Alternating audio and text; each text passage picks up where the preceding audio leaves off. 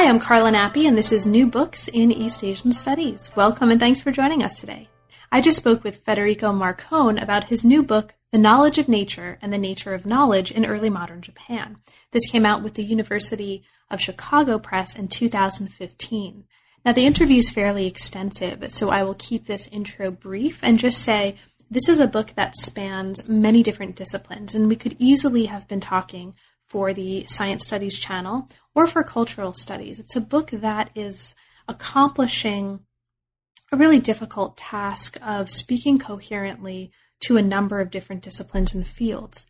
What it does is it charts transformations in the practices, the discourses, the spaces, the objects, the materials, the names that are involved in knowing something about nature from about the beginning of the 17th century until the late part of the 19th century. And it focuses on Japan specifically while being careful to show ways that the transformations that he's charting in Japan mirror in some ways, look like in some ways, the kinds of transformations that listeners and readers might be familiar with in a context of the history of Europe, but are not shaped by those European, Western, if we might call them that, stories. It's a really, really interesting, very comprehensive account, and it's a really fascinating story. So it was great fun to talk with Federico about it, and I hope you both enjoy the book and enjoy the conversation to come. Thanks for listening.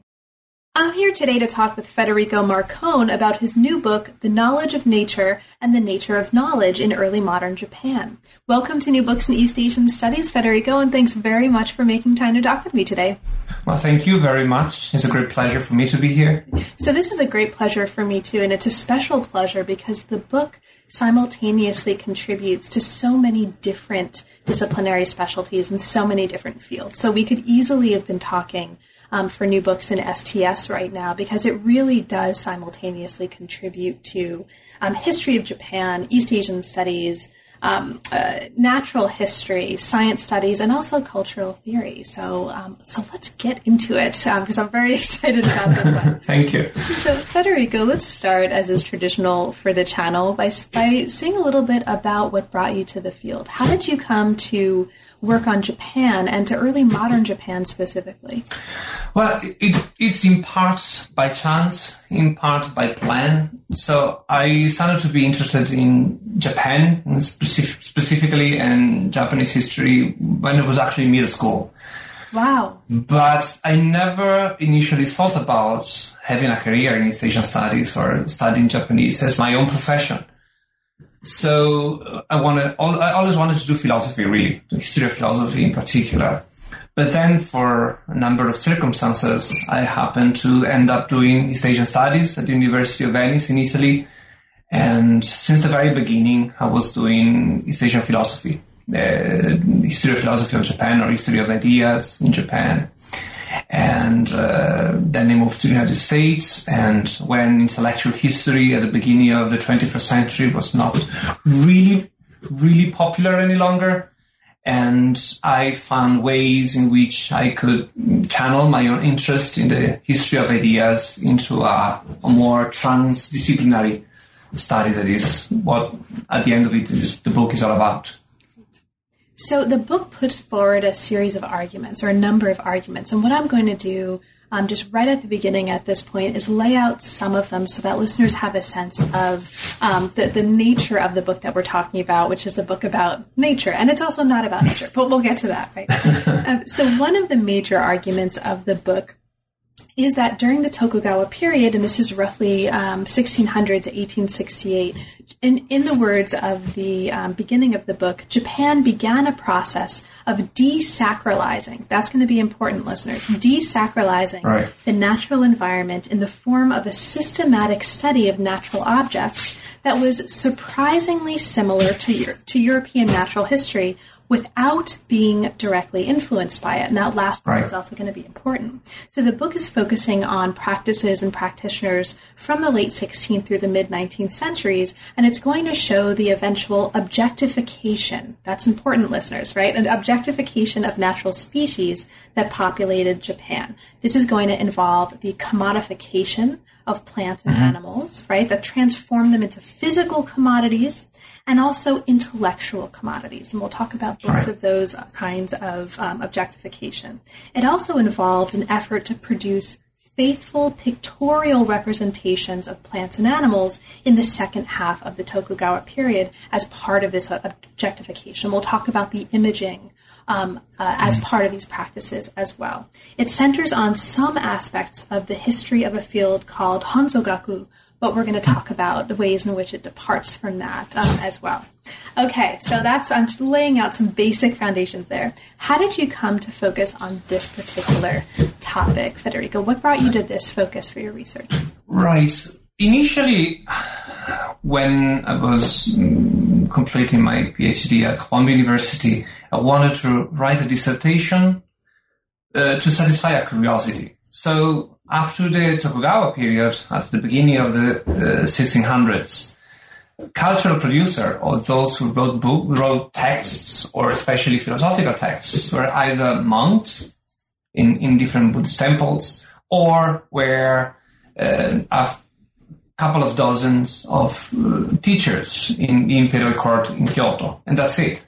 All of a sudden, in Tokugawa Japan, or so the secondary sources tell us, all of a sudden you have scholars and thinkers debating, publishing books, opening schools, talking about ideas, and so on and so forth. So my initial interest is, how did it happen? What is the process whereby you have scholars all of a sudden socially recognizable as such? And it's an enormous field. It was an enormous project, and to tackle in its abstractness and generality. And I thought that Honzogaku, this particular discipline, and was particularly apt for me to answer this set of questions at the time of the dissertations. First, because it was a discipline that only became an autonomous discipline in the Tokugawa period.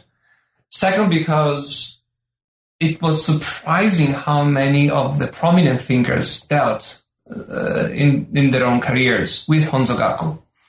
Third, because of the interests that Honzogaku had at the time in terms of people, amateurs, performing or doing it, collecting animals and plants, or publishing books, and so forth. So it was interesting in itself. But at the beginning, or at the level of the dissertation, it was really instrumental for me to get to the other question about the social life of scholars in Tokugawa Japan. When I started working on the book, instead, my question changed dramatically, and now my focus was how this discipline, and still I continue a social intellectual history of the practitioner of this discipline, but how this discipline really affected the way in which the natural environment was conceived, thought about, manipulated, and changed in the Tokugawa period, and how this process affected the way in which Japan modernized in the Meiji and the modern period. So what stimulated this change in focus, right? So you've already said a little bit about what transformed from dissertation to book in terms of the project. Why? Can you reconstruct for us, why do you think that is? What led you to change your focus in that way? Now, in part, this new question initially arose when I started dealing with my former question, my first question. That is to say, as soon as I start dealing with a material, many of my presuppositions or assumptions changed dramatically, and many of the questions that I initially posed myself changed accordingly. And I had really the time for me to honestly face them after I defended my dissertation, and I had the time at my disposal to think through about what I wanted to do with this material that I had at my disposal. This is internal reason, so to say. The external reason is that starting with 2008, 2009, the subfield of, at the time was subfield really of, or emerging field of environmental history really demanded that more and more attention. And so also this external influence determined or affected the way in which I conceived my process. my project. Thank you so much, Federico. And let's actually get right into it now then. Let's get right into it. All right. Now, one of the really interesting things about the book for me, right, from my perspective as a reader, I'm always attentive to and interested in the way authors have decided to structure their book. And the book is structured in a series of parts, right, part 1, 2, 3, etc., with chapters embedded within them. Now, but one of the really striking things here is that you open each one of the parts with an epigraph. And these epigraphs are from, Adorno, Horkheimer. There's a bunch of different authors that listeners and readers might not immediately associate with, a study of Tokugawa Japan that you are framing these parts within. So can you talk a little bit about that as a decision? Why and how is that important to you? Well, epigraphs. So there is two ways to answer this question. So epigraphs in books, for the most part, really has an aesthetic function. That is to say, they make the books look cooler up to a point, or a showing off, or whatever it is. But in my case, or definitely might be something of that showing off also embedded in my choice of epigraphs. But I wanted to reveal what were the sources, who contributed, the author that contributed to staff my conceptual toolkit that I used to read the primary sources. And a toolkit that's been made by strategies of reading or strategies of expressing or developing my own arguments that to me cannot be separated from the content itself. So the form it's as much important to create content as the content itself. So those epigraphs for me are spines that open up what is the main problems of each part. I always love when I have a sense that an author is bringing a very particular voice to their work, and I think in reversing kind of the order that readers might usually encounter these kinds of influences, right? Rather than having to look in the footnotes to see, how, and my thinking on this is inspired by Adorno, etc. You're really putting that front and center in a way that's very stimulating and really interesting and asks us to make juxtapositions and connections that, we might not otherwise. So as we move through the book, there's a part 1 which introduces the book and also offers a brief historical survey of pharmacology in China and Japan up to 1600. And I won't ask you to talk too much about that because there's a lot in there, but I just want to mark that for listeners. After that, we come to part 2, Ordering Names 1607 to 1715. And this is a part of the book that looks at the production and the circulation of encyclopedias in the 17th century.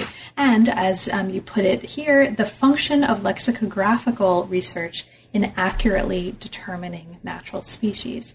Now, the third chapter of the book focuses on a figure, Hayashi Razan. He had presented the retired shogun Tokugawa Ieyasu with a printed copy of a little book called the Bensal Gongmu, just, an incidental book in the history of for listeners who don't know, this is, I have special feelings toward this book. But he had presented Tokugawa Ieyasu with a printed copy of this text in 1607. Okay, so briefly put, can you briefly explain why this text in particular was so important for this context, right? Why would the retired shogun want this text in particular to be presented? So, two questions really here. The first one is that the Bensal Gongmu, as you know very well, and you introduce it to the English-speaking world, is a fundamental text in East Asian history of pharmacology. It soon began when it was published in China in 1596, right? The most authoritative encyclopedia to produce drugs and collecting information about plants, animals, minerals, rocks, and what's not, as the sources where all these drugs were constructed.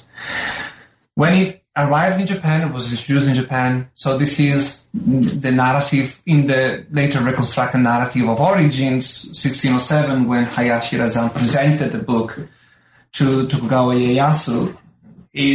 after this soon became the central text, the canonical source for the entire field of Honzogaku or materia medica in Japan, and so remained throughout the period, to such an extent that, for example, one of the most important texts that were later produced by a Japanese scholar in 1803, that it's really an annotation of Bentao Gammo. The title was Honzo Komoku. Honzo Komoku is the Japanese readings of the Chinese character for Bentao Gammo. Honzo Komoku Keimo is the title of this book, and it's just annotations or further elucidations on the Bentao Gammo. So this book was fundamental throughout the period. And this is the first question that you asked. The second question is, Hayashi Razan was collecting books for his own private library that soon would become the library of the shogunate, the Bakufu itself. It's Domemichi Yamabunko. It grew exponentially since the time of the first three shoguns. It was moved from the Fushimi Castle when originally Ieyasu lived, and then later on it was moved to Edo. But it was really constructed since the beginning, have the central repositoires of the most important books that were circulating in East Asia. Similar to the idea behind the Congress Library in the United States. So Tokugawa Ieyasu wanted to have the library that contained all the great books that were produced in the world. And Bentao Gammo was supposed to be a part of this library. Now, this part of the book, part 2, is looking very carefully at the emergence of what you call a new socio-professional identity of scholars. Yes. And so the social context within which scholars, including Hayashi Razan, but then we're going to look at others too, were able to do their work, and the changes in that context becomes a really, really important part of the story here. In this chapter, in chapter 3, you talk about the importance in this particular case of shogunal patronage, right? Patronage by the shogun for Razan's work. And it was very minimal patronage, but it was still really important for him in terms of his social identity. So can you talk about that a little bit? Yes. So just to frame it, my answer a little bit, to reveal a little bit about the structure of the book. So the book is strictly chronological in his arrangement. So, and the different narratives that proceed throughout the books are all chronologically organized. So if I follow the chronology of the development of Honzogaku as a discipline, at the same time I also follow the chronology of the development of the socio-professional identity of scholars at the time. That being my concern since the time of my work in the dissertation. Hayashi Razan, he's one of the most debated and discussed scholar in the field of Japanese studies, especially early modern intellectual history, in part because of what Maruyama Masao made of him, or he elevated him as a kind of a ideological persona behind the constructions of the shogunate itself. Later on in the 80s, Hermann Hunz really deconstructed Maruyama's argument. It must be remembered that Maruyama developed that book, the Nihon Seiji Shisoshi Kenkyo, or Studies in Intellectual History or Political History, Intellectual History of Japanese Politics, was written right after World War II, and Maruyama Masao wanted really to give an explanation for what went wrong with Japanese modernity in the 20s and the 30s and later on in the Pacific Wars. And to him, Hayashi Razan was the founders of the Tokugawa Bakufu, the ideological founder. Deconstructed this narrative. He showed that it was not the case. He showed that other sources served to build up the ideological legitimations of the Bakufu, like Buddhist temples, or the connection to the imperial house, and so forth. And Hayashi Razan was marginalizing this. He was just a guy, really a librarian, a bookworm. He was proficient in Chinese, so Tokugawa Ieyasu used him to write letters, to send official letters to China or to Korea, and so forth. So minimal part. However, symbolically to me is very important because it is really the first person that, however his rank was very low, he was admitted to the private chambers of Shogun Tokugawa Ieyasu. And as a known monk or as really a professional scholar, he was really the first one who was allowed really to write books on Confucianisms or on scholarships in general, to give public lectures on these issues and so forth. So it is really the beginning, the emergence, the early stages of the formations of the scholars that was socially recognized as such.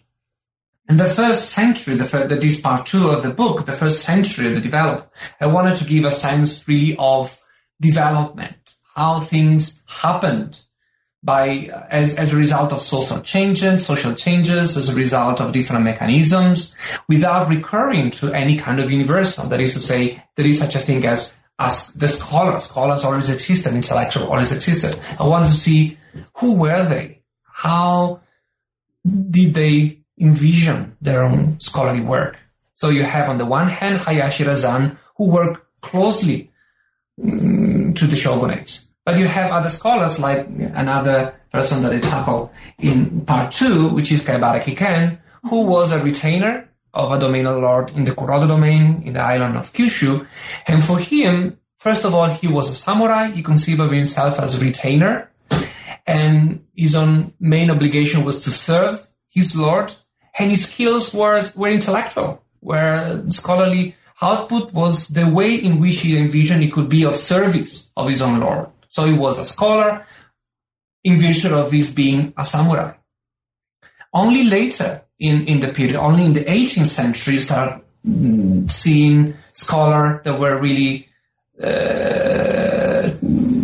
living by the results of their being scholars. So having schools, opening up schools, or through the royalties from the published book, and so on and so forth. So I wanted to show the different kinds of way in which a scholar could be a scholar, and he depended largely on his own social trajectory, either as a retainer, or as a masterless samurai, or a tutor, or later on those who opened their own school, etc. And Chapter 5 actually gives, among other things, a really nice introduction to Ekiken's work. Yes. You look specifically at the Yamato Honzo and talk about the ways that this is, as you call it, the first genuinely Japanese encyclopedia of natural history, right? And this is part of his larger program of moral education. So this becomes really important for many reasons, but in part because you're showing us in this part of the book that not only are there many ways of being a scholar, right, and this itself has a history, but there are also many ways of being an encyclopedia, and there are many ways of being a text about plants and animals, and in this part of the book we also see a transformation in that respect. And you're kind of charting a circulation of encyclopedias like the Bensao Ganglu and others, Chinese and Japanese encyclopedias, and showing us how they shaped natural knowledge in 17th century Japan. And Ekiken's work, along with that of others, is really a transformation from the work that you presented when we looked at Hayashi Razan, etc. So this is a transformation in this part of the book in many respects. And we come now then in a way that I'm going to horribly blitz over probably, lots and lots of pages of fascinating stuff. So listeners, please read the book because we're already coming to part 3. Wasn't that quick? Okay, so part 3, and just trust me on this. So part 3 of the book, after we have discussed and read about these transformations, it brings us into the period 1716 to 1736, and into this 18th century period that you began talking about just before. This part of the book looks very particularly, among other things, at the organization of a nationwide survey in 1736 of natural species under Tokugawa Yoshimune, and also the recruitment of Honzogaku specialists in the state apparatus. So this kind of professionalization, right, under the state that you were alluding to before. It talks, among other things, about the ways that the shogunal patronage that we started talking about in the previous part of the book really kind of blooms, and the patronage of natural studies in the mid-18th century changes, as you put it here, the social composition of Honzogaku practitioners, and also shifts the study of plants and animals to make it a discipline, a specialized discipline in its own right. So one of the things that's happening along these lines is happening in Chapter 6. This is a chapter that looks at Yoshimune's impact on the Bakufu's economic politics and scholarly world, and it focuses in particular on his reforms in agriculture. Right? Yes. This is really important. So can you say a little bit about, for you, what's most important for us to understand about his agricultural reforms in the larger context of the arguments you're making in this part of the book? Yes. So to me, Yoshimune's impact on the field of Honzogaku is really one of the key turning points of the entire story. So part 3 for me is when you have something start changing dramatically. Yoshimune, in general, he's the 8th shogun of the Tokugawa. Is particularly important because it changed many aspects. It changed the nature of the Bakufu in many respects. His importance in the development or the trajectory of Honzogaku to me is fundamental because before that you have a different, as I said, different variety of scholars that were producing texts, mostly manuscripts, on Honzogaku, mostly really where Materia Medica, where the final instrumental use of these books, where encyclopedias were producing drugs, producing medicines, and so forth. But these were all polymaths. So Eikiken, for example, or Hayashi Razan, or many others, they were writing in other fields, in ethics, politics, they would write about technology in general. So Honzogaku or Materia Medica was just one of their own specialties. But as a result of Yoshimune's patronage, you start having a dramatic change in the way in which Materia Medica itself and its utility was perceived. First, it was only after Yoshimune that you start seeing actually scholars who were specializing, just doing that, just reading Honzogaku, and that's it. Not being polymaths, but really specializing in Materia Medica. Second, Honzogaku stopped really to be just simply Materia Medica, but they start thinking about collecting information about plants, animals, minerals, and so forth. They could have other utilizations for agriculture, for even for aesthetic purposes, and so forth. Third is that the shogunate really starts institutionalizing these professionals in its own machinery.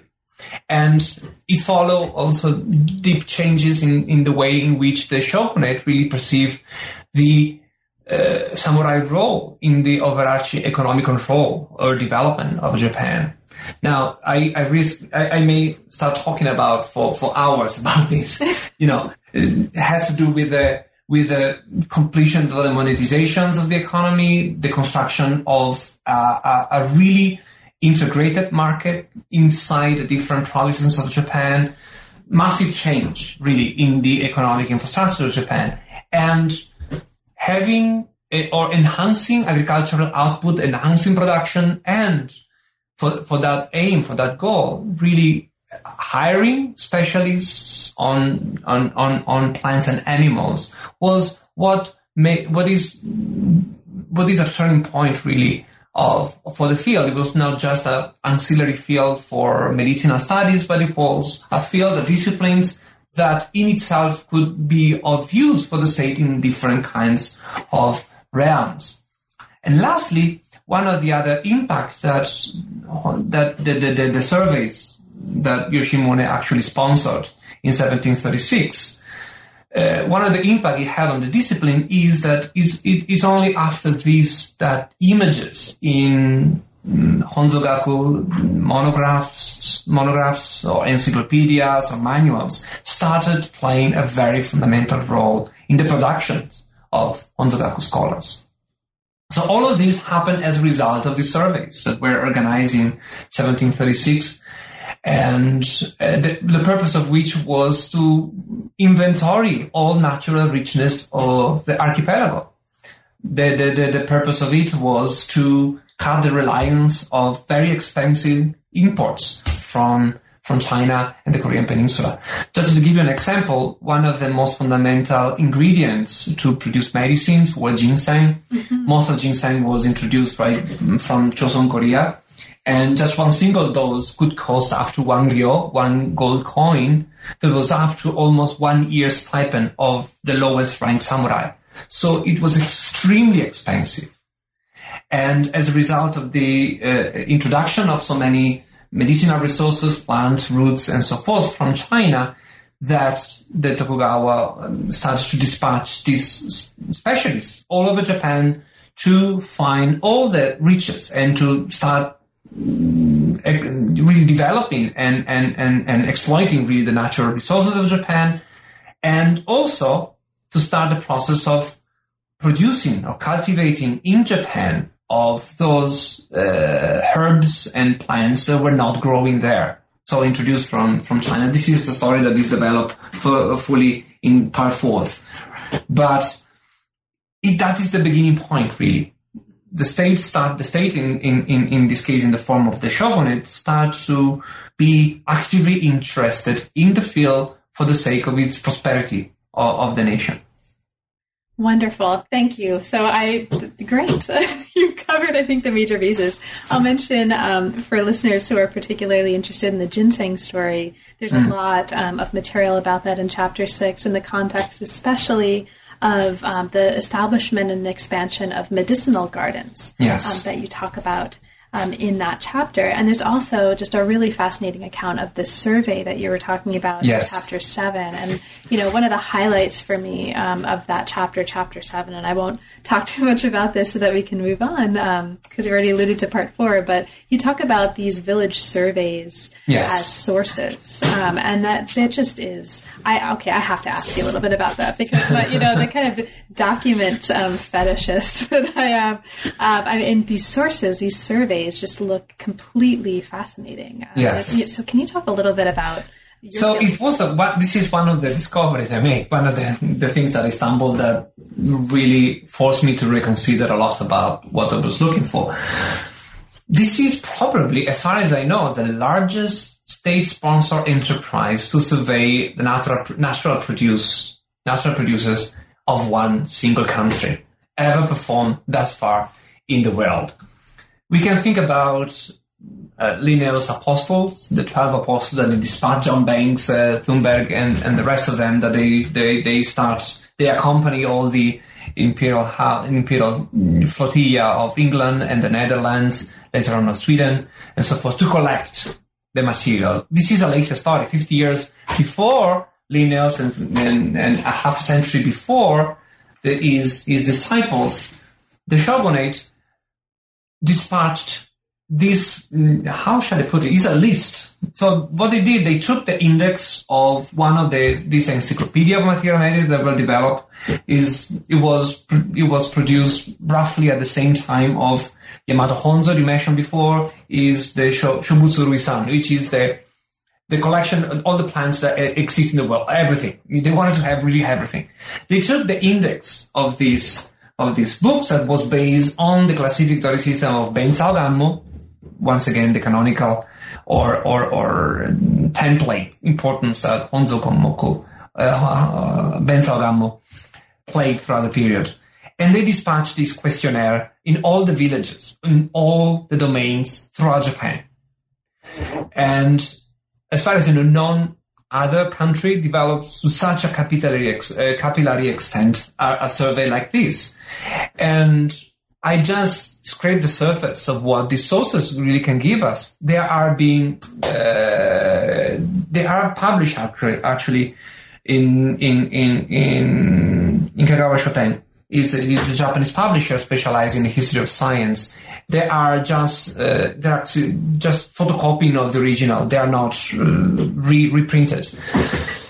But what they contain, they give us the information about the biological variety of the different regions of Japan, how many there were, local estimates of how many wolves, bears, deers, if not really agricultural products and so forth that were really growing and living in Japan at the time.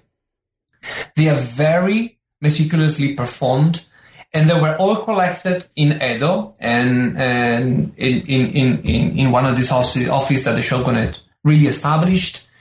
And once they were collected, they were sent back to the different villages if there were any problem. That is to say, homonyms was one of the big problems. That is to say, you have plants that have the same name, but they might point to different plants. So what the main editor of these surveys really requested the different villages was to give send a picture of the plants you mentioned, you call such and such. Or you might have the same plants that have different names, local names. So the names that up to throughout the 17th century were the focal point of all encyclopedias, following the traditions of Benthadamo and so forth, now were replaced by images. In order to make sense really about what do you mean by this name of a plant or these animals? Is it really what the sources mean by such and such a name? In order to solve all these puzzles, these questions, these aporias and dilemmas, pictures were the solutions.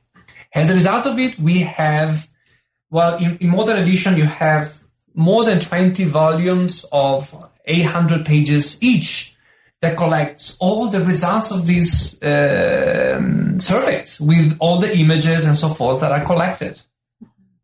So it's an incredible source of information. For me, it's pivotal for the transformations it brings to the field of Honzogakko. But one can really use them to perform research on the biological history or historical biology of the period. So current and future doctoral students take note. Yeah, it's an amazing archive. It's sitting there, and it's not even so expensive. And one can purchase in the used bookseller in Japan for less than $500. So it's sitting there, awaits for further research. Even in Japanese, even Japanese scholars haven't really developed so many studies of these surveys. They're waiting for somebody to do that. So you've just mentioned and invoked the importance of images and pictures, and this really nicely takes us into the next part of the book. Part 4 takes us into what you call the long 18th century, right? 1730s to 1840s. And it looks at the way that natural history was popularized in this long 18th century and pays special attention to cultural circles, to collections, to exhibitions, to other forms of entertainment. Now, we won't have time to talk about all of the really fascinating things that are happening, so I'll just mark some of them and ask you to talk a little bit about some in particular. There's a whole chapter on so the kind of national craze for botany. You take us into a context in which there's now an emergence of parades or an interest in parades of rare and exotic animals, a development of botanical gardens, new horticultural techniques, and a trend for collecting insects and other animals. And this is all part of Chapter 8's exploration of natural history as pastime and as form of entertainment. We then move to a chapter that looks very closely at the idea of nature as an intellectual commodity. Okay, so if in Chapter 8 that I just described, nature is a material commodity. Okay? And we kind of talked about this very briefly in the introduction to this interview. So nature is a material commodity to be collected, to be paraded, to be displayed, to be cultivated. Here we have nature as an intellectual commodity for cultural clubs and circles that engage samurai, commoners, or a combination of both. Now, you note here that this is a really important part of the story because these clubs, these circles, become really important in shaping the socio-professional identity of scholars. Since that's a recurring theme throughout the book, can you talk about that, about the importance of these clubs and circles in terms of the identity of these scholars? Yes, so following the chronology, 17th century was really the re-elaborations of all the materials coming from China, and the beginning of the 18th century was the time when the state started to have a very pragmatic interest in natural knowledge or nature knowledge for the sake of economic growth and so forth. What I call the long 18th century and roughly all the 18th century plus 1840, what I wanted to bring back to life was the heyday of natural history as a pastime for different social strata in Japan. It's similar to what 19th century natural history was in England. So the favorite pastime of the gentleman, and everybody was playing with recognizing or counting the pistils of flowers to recognize what flower it was. So, or collecting ferns of seashells on the shore. It was something similar in Japan. And people from different social strata started to have a keen interest in collecting flowers or having pets for that sake, or for that matter, or visiting gardens and being able to recognize different flowers, different plants, and so forth. And it was all thoroughly commoditized. That is to say, you have from the seller of plants and animals that look at the countryside and bring their own shops selling plants and flowers in the streets of Edo. It was commoditized by the fact that you can have pets. Most of them were introduced in Japan from the Dutch in Nagasaki. What was left from the different gifts that the shogun gave to the different domain lord was sold in the market. Exotic birds, parrots, parakeets, or whatever. You had also parades of weird animal elephants that were given as a present to Yoshimune, parading from Nagasaki to Edo. Everybody was watching it. Of course, parades and the accumulation of animals, this is nothing new this is not unique of Japan. It was done since the Middle Ages in Europe as well. That is to say, the exchange of gifts with exotic animal was one way to recognize the prestige and the power of the monarch. The same thing similarly for Japan. The shogun has all in its interest to display these parades of animals as in a way to enhance his own charisma as the shogun of Japan. But it really cut through the social classes. And one way in which culture was consumed at the time was through, as you said, cultural clubs. Now, it's very difficult to study cultural club because there are no sources that tells you what people do in cultural clubs, really. They were gathering on a regular basis. For those of you who listen from the STS and, the lunar clubs and the wonderful book about the lunar clubs is something that pop up to the mind. But in Japan, you have clubs in the countryside, in the urban center to compose poetry, to paint, to landscape painting, or to compose satirical poems. And many of these were honzogaku circles. That is to say, people who collected flowers and showing to each other, the specimens from their collections. For the merchants, it was one way to enhance their own cultural capital. And this cultural club was spaces, liminal spaces, really outside the larger society, where different forms of social relations start emerging. That is to say, people were valued for their knowledge or expertise or connoisseurship rather from their own birth. We have instances in which members of the cultural club were of mixed background. For example, there were high-ranking samurai, but they were also the wealthiest of the merchants. And it was, it's worth remembering that it was not, common to find spaces where a merchant, one of the lowest social classes, and a samurai could sit together, talk to each other. So expertise in plants and animals was a venue for them to meet and talk to each other.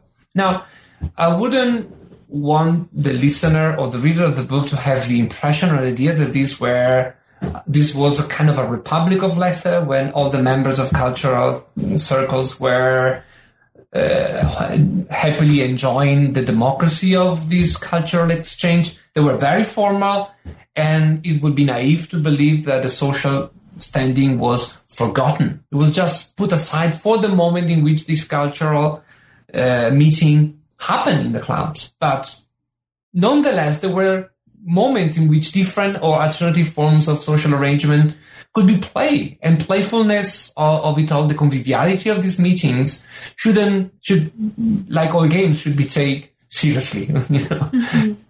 And bottom line is that it reveals the large popularity of natural history. That is to say, events organized in Edo or other castle town really gather people from everywhere to go look for exotic birds, exotic plants, or, going to exhibitions of medicinal plants. And the sheer number of people that were involved in these events is outstanding, really. And it was, as I said before, thoroughly commoditized. And scholars themselves profited from this because they were the expert, giving intellectual authority to the different cultural clubs. That is to say, if I am a professional scholar specializing in Honzogaku, the fact that I am a member of that club or this other club gave the club itself certain kind of relevance, certain kind of status. But they were also able actually to maintain themselves by publishing books, manual how to cultivate azaleas or how to grow a beautiful garden and so forth. So it was really, in this sense, commodizations of the informations about plants and animals that were that was happening alongside the commodizations of natural resources for the sake of economic growth. Now, one of the things that these associations are producing were pictorial materials, right? And we've talked a little bit already about the importance of images and imaging practices to this story. Now, there's a whole chapter that we're going to be eliding right here, which looks at exhibitions, right? And the Great Exhibition of 1762, Hiraga Genai. There's a lot of great material for listeners who are interested in the exhibition specifically in Chapter 10. But what I want to do is bring us to the next chapter, Chapter 11, which is looking very specifically at pictures and illustrations. So this chapter, Chapter 11, looks very closely at the illustration of plants and animals that became, as you put it here, the main characteristic of Honzogaku production in the last century of the Tokugawa period. The chapter argues that, in your words, accurate and detailed illustrations of plants and animals developed as a new cognitive apparatus to identify species and to match Chinese names with actual plants and animals in Japan. Now, you talk about this in the context of the objectification, right? So an important term here, the objectification of species into resources that could be mobilized. So can you talk about that? What's happening in terms of the illustrations as tools for objectifying species into resources for mobilization? Yes. So a number of arguments have been made in Chapter 11, and Chapter 11 is the only chapter of the entire book who's stand outside the chronological order of the book. And in it, I want to emphasize really the centrality of pictures for a number of functions, cognitive and aesthetic and so forth. One of the points that of interest to me is how, as a result, once again, of the surveys of 1736, increasingly you find encyclopedias, textbooks who publish pictures of the birds, of the flower, of the plants in isolations. There is just the plants there. Now, you find it even before. Even Yamato Honzo had an appendix volume in which there were illustrations of the plants and animals that Kebareki can mention. Published in 1709 was the earliest one. But really these were colorally, or they were an appendix. They were something beyond what the self-sufficient texts really solved. On parentheses, it should be, I should mention it probably, that one of the constant worry of scholars of Honzogaku in Japan ever since the time of Hayashi Razan was, how do I know that the Chinese name of this plant that this Chinese encyclopedia described is really pointing to this actual plant that grows in my backyard or in Japanese woods or in the thickets of the forest? How do I make this parallelism? If you think about it, it's very difficult to do. And if in the 17th century that was a matter of philological analysis, these are non-conceptual questions that were supposed to, the scholars at the time believed that it was possible to answer through lexicographical or philological analysis of text. So really the book of nature was first of all a book of nature, right? As a result of these confusions of different names for the same plants, of different plants that having the same name that emerged as a result of the surveys organized in 1736, more and more you see that the text really was accompanying a picture that now has a central role. Now, the more accurate the picture was, the better could it reveal what were the species-specific characteristics of each plant and animal that was depicted, right?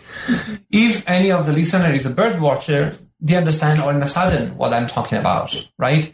One thing is reading a descriptions of different kind of owls or birds or singing birds. The other is recognizing, making the transitions from the verbal descriptions of a bird to the one that, fly in my garden. Even pictures are difficult to do that. If you have a picture, bird watch a picture, photograph, of a bird, it's much more difficult for them to pass from the picture, from the photograph I see in my manual to the actual birds flying in my garden. The role of the picture really were to be condensate of what, as a result of cognitive labor based on observations, discussions among scholars, and the going back to the sources, the written sources themselves, Chinese sources, Japanese sources, and so forth. The picture that resulted over these studies and observation was an image that, rather than being, and I'm doing with my finger, open, a quote mark here, a realistic depiction of a bird, of an animal, or a bird, of plants, etc. They were distilled to the essential characters of what was supposed to be a species. Right? Now, species at this time was conceived of being natural kinds, as they were in early modern Europe. They're not any longer for the nuclear genetic field of biology today. So the notion of species is construction. But what I wanted to emphasize in the chapter was the fundamental role, really, of this picture, both of encapsulating. This is the encyclopedic character of the picture. That is to say, they contain what were believed to be the essential characteristics of the species, not of the specimen, the particular stuffed birds that that the painter is looking and transferring in the bidimensional space of a paper, but really encapsulating that image what were the species-specific characteristics of that bird, what made that bird an exemplar of a species. And of course, it doesn't come directly from the observation of a living specimen, but also from the knowledge that they have. But also, images have the second role. So the first one, they collect information. This is encyclopedia, but like encyclopedia, they also have the role to train the eye of the naturalists. So that when he's in the wild, when he's out there in the field, he's already trained to recognize species rather than specimens. Does it make sense what I'm saying? Yes, absolutely. So in the chapter, I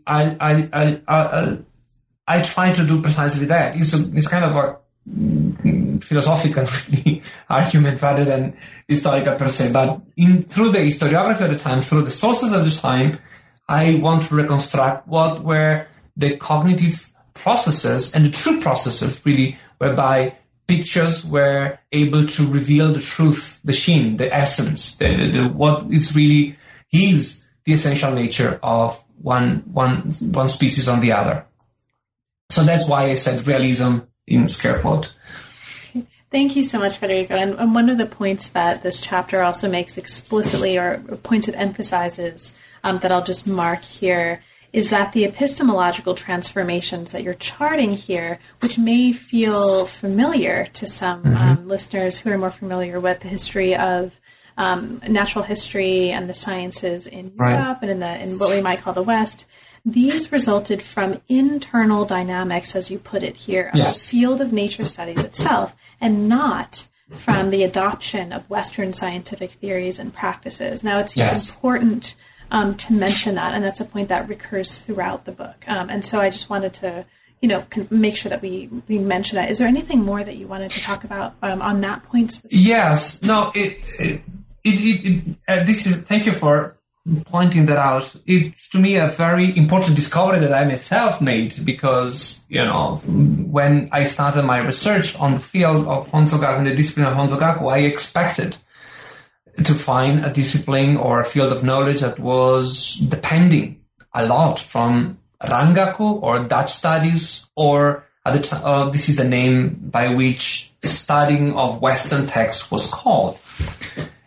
It was to me a surprise to find that before really Franz von Siebold residency in Japan in the 1820s, the influence of Western texts, European knowledge was really marginal in the field. And I'm not aware that many other scholars have said this, Japanese scholars, not being other books about this in English. But I'm pretty much convinced about this argument of mine. For a given example, Zumberg was one of the disciples of Linnaeus. He resided in Japan and he engaged in a relationship with both translator from the Dutch language, but also with naturalists. But there is no trace left after he left for Europe, and he published the Flora Japonica, very famous, when he classified, according to the system of Linnaeus, the plants and animals he collected in Japan. But there is no trace that system was ever applied in Japan. In fact, it was... Now, the Japanese scholars with whom he went into contact were not so interested about starting using Latin to call plants and animals, because they have their own classificatory system. It worked for their own purposes, their own terminology, and their own system for recognizing or indexing plants and animals. So the impact was marginal. What Western books were sought for or were key was to gather informations of those plants and animals that were not that the scholars couldn't find in Chinese encyclopedia, or those exotic plants and animals that the Dutch imported through Nagasaki, like cocoa or coffee or tobacco, having other further information to clarify obscure points in the Chinese or Japanese sources. So but all the information that they gathered for Western books were inserted into encyclopedias or ways of expressing those knowledge or classifying those informations that follow the parameter or the patterns of Honzo Komoku, of Benzao Gammu, as it was done since the beginning of the period. They didn't affect the field or the observational modes of the way of the classificatory system of natural history until the mid-19th century. And this is a point that I wanted to emphasize in the book. Thank you so much, Federico. Now we have just a few minutes and probably more than 100 pages, right, left of the book, or something like that. So we have come now to the last part of the interview. We've also come to a whole part of the book, part 5, the making of Japanese nature. And right. We won't have time to talk at any length about this, but I want to just kind of give an overview of what's happening and then maybe ask you to mention or talk a little bit about what you feel is most important that's happening in this part of the book. Right. So for listeners, part 5 of the book takes us into the later part of the Tokugawa period. Now here we see a wider circulation and acceptance of, scare quotes, Western knowledge, and as you put it here, a growing intervention of Bakufu and domainal administration in matters of political economy. Mm-hmm. And the chapters here, chapter 12 and 13, chart the transformation of what had been a very eclectic, a very diverse field of Hanzogaku in the course of the 19th century into what you call a more integrated and less diverse discipline. Now, the The 12th chapter looks at the ways that after the Meiji Restoration of 1868, the name Honzugaku almost disappears, but the immense information that it had accumulated right over the course of the book that we've been charting this was transmitted to a new generation of scientists, and many of its practices were transmitted to what was now called Hakabutsugaku, right, natural history. Only the name of Honzugaku died. Right. Chapter 13 looks at the ways that the conception of nature as a resource for economic development arose in late Tokugawa Japan, and it looks at the ways, and in Satsuma domain specifically, right, focusing on that the recruitment of Honzugaku scholars into agricultural reform policies at the levels of the domain and the shogun really kind of affected this transformation. Okay, so there's a ton of really fascinating stuff having to do with political economy, the monetization of the economy, the acceptance increasingly of Western sciences by these scholars. There's a lot going on here. For you, is there kind of a highlight of this part that you feel, we can't leave this interview unless listeners know XYZ? Like, is there anything like that for you that stands out in part 5 of the book that we have to mark for listeners? Right. Well, I would like to emphasize 2 points very briefly. So the first one is really the completion of a trajectory that started with Yoshimune, whereby nature knowledge became completely integrated with the state apparatus, and the states in the form of the Bakufu or local domains doing the same thing independently in their own province to get hold of the economic production. That is to say, emphasizing the way to produce more, to produce different kind of commodities, and also to intervene in the commercializations of these natural commodities of different kinds. And in this process, naturalists or experts of Honzugaku played a fundamental role. There were actually members of the state apparatus that were given the task to perform precisely that. This is both conceptually and adapted in practice in different areas. And to me, that is the completion of a process, and that is for me what explains a lot what the dominion of nature, this Adorno or Keimer argument, and that make my book echo the works of Julia Thomas, Ian Miller, and others that have done in the field of environmental history, Robert Stoltz. All of these you have interviewed in the past podcasts. So I engage here in a dialogue with these other fellow friends and scholars, given so-called the prehistory, how it happens, how did we get to the point of Meiji Japan where, in quoting Robert Stoltz, you have the substantial of nature for capital growth, that is to say.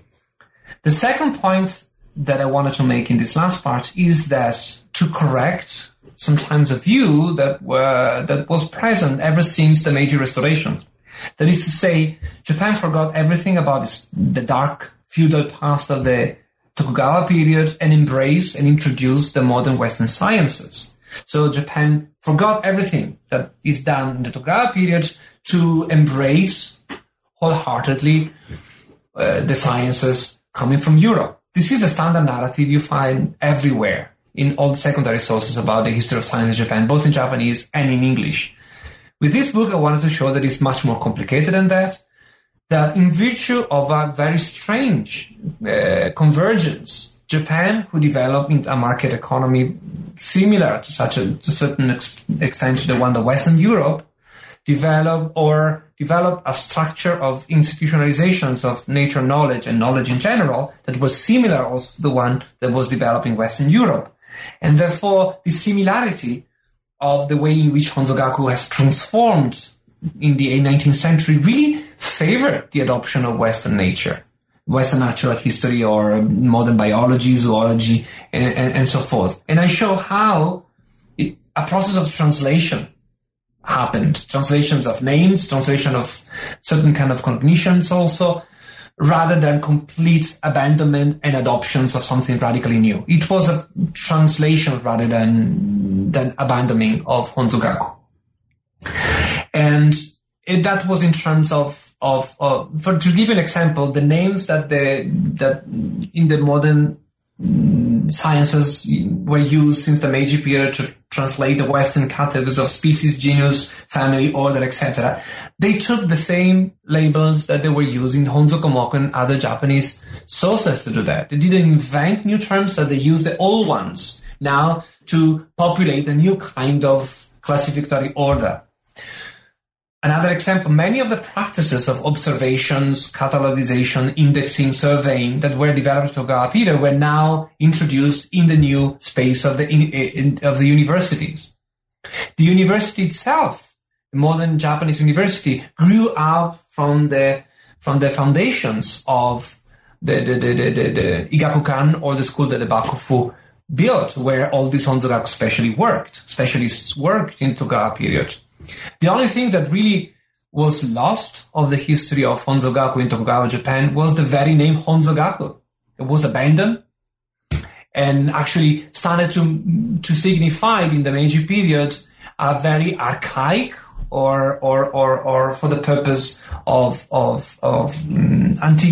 antiquarianism, this very old discipline of materia medica that bypassed all the entire history of Honzogaku in the Tokugawa period, that went back to its Chinese roots, as if in search for a more original or authentic, in scare quotes, and, denotated in a pejorative and negative sense, authentic notions of materia medica from the alienating effects of the modern natural sciences imported from the West.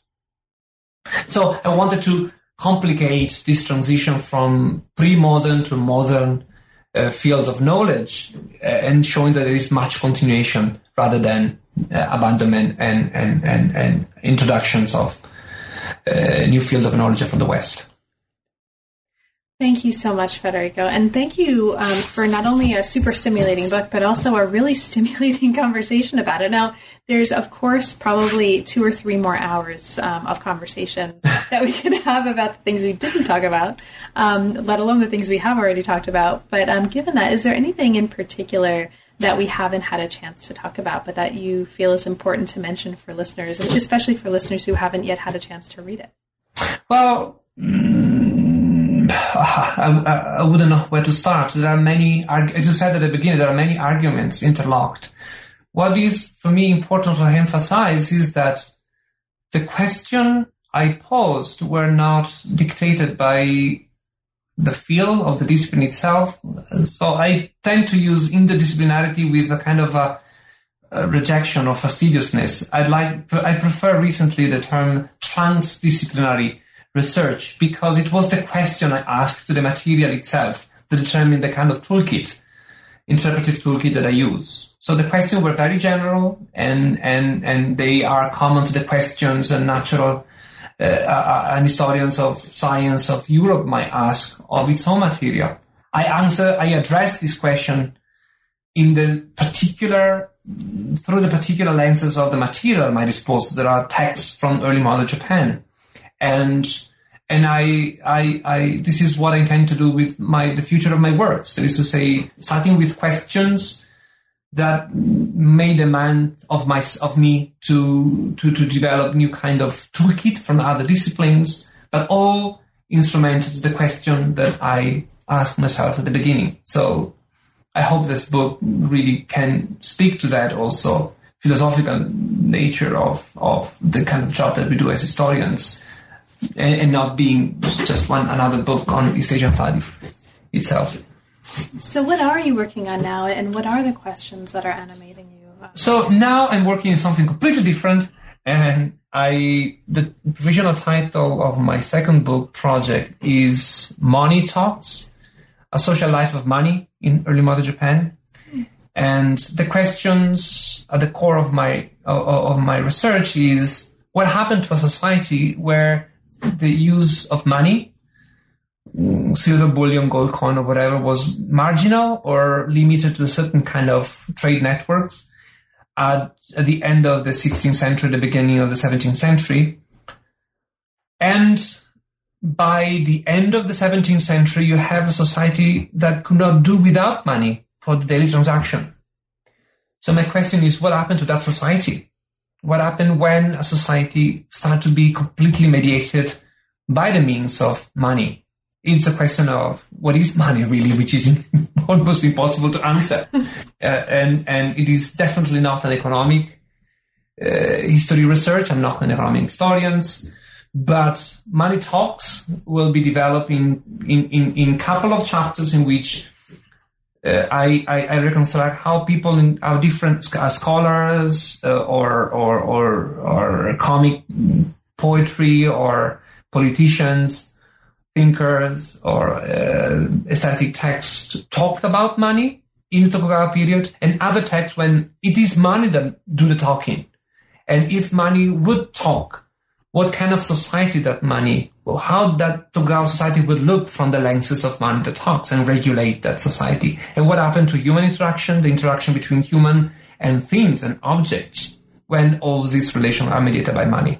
So these are the questions that will populate my second book whenever it is finished, whenever it will be finished. So do you have 3 more minutes that I can keep? Yeah. For you? Okay, because so the last question I want to ask you before we close up, because I think this is fascinating, and because I think you're particularly thoughtful about these issues, and so I'm going to press you a little bit on this, just because I'd love to hear about it. So if your animating question, right, is what is money? How do you go about, and how are you going about for this new project? And then I'll really let you go. Creating an archive to answer that question. So what is it looking like for you right now? I know you're like in medias res, right? But what is it looking like to produce your archive? So my archive ranges from philosophical essays about money, and the expression is kingin, which is the character of gold, the character of silver together, or either gold or the silver, whatever it means, gold itself or golden currency.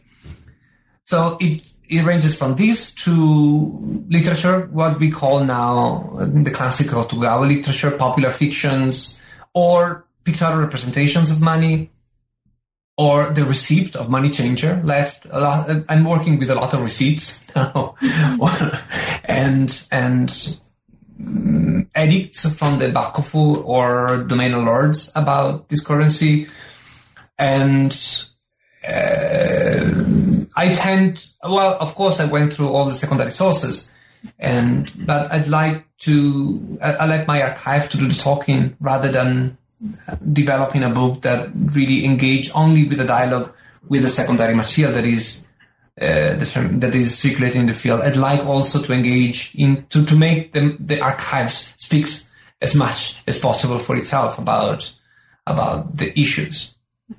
One of the reasons why, for example, you mentioned Adorno at the beginning of our conversation. One of the things that fascinates me about Adorno, why I think I like reading Adorno and thinking alongside Adorno's work, however complex it is the most anti-systemic or anti-systematic thinker. And it sensitized me to the notion that you cannot have an interpretive models that you apply rigidly to your material. But there are strategies through which you have to try to discover how the conceptual material that emerged from your archives speaks about a social reality, a material reality, or an intellectual reality that could not be reduced to the modern concept that we use to make sense of it. It is these difficult contradictions that may emerge from using abstract language that attempt to reduce your material to a rigid system or a schema, and rather to let emerge the complexities, even the contradictoriness or the imperfections of the lived life of the people of early modern Japan. This is what I try to do. Well, best of luck with that project, Federico. Thank you so much. Thank you for letting me take so much of your time. Oh, thank you very much. Best of luck. Thank you. You've been listening to New Books in East Asian Studies. Thanks very much for listening and for your support, and we'll see you next time.